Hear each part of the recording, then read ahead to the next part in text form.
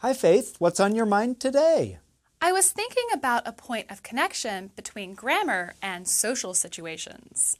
Really? What is this point of connection? How we wish other people well.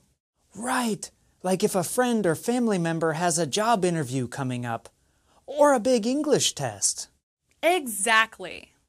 We wish people well in two general ways: sentence fragments and complete sentences.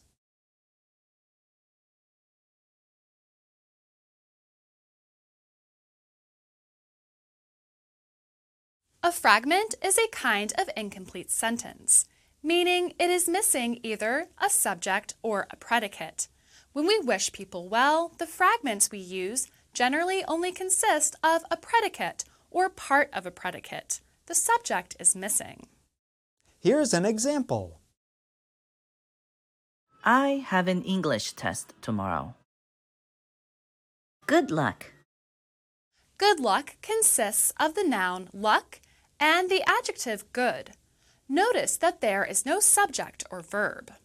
Good luck suggests the following complete sentence: I wish you good luck. But we do not often use the I wish you part because it is understood between the speakers. We can also expand fragments with different kinds of modifiers. Exactly. So you might hear a person say, "Good luck on the test next week," or "Good luck with your job interview." And that's Everyday Grammar TV.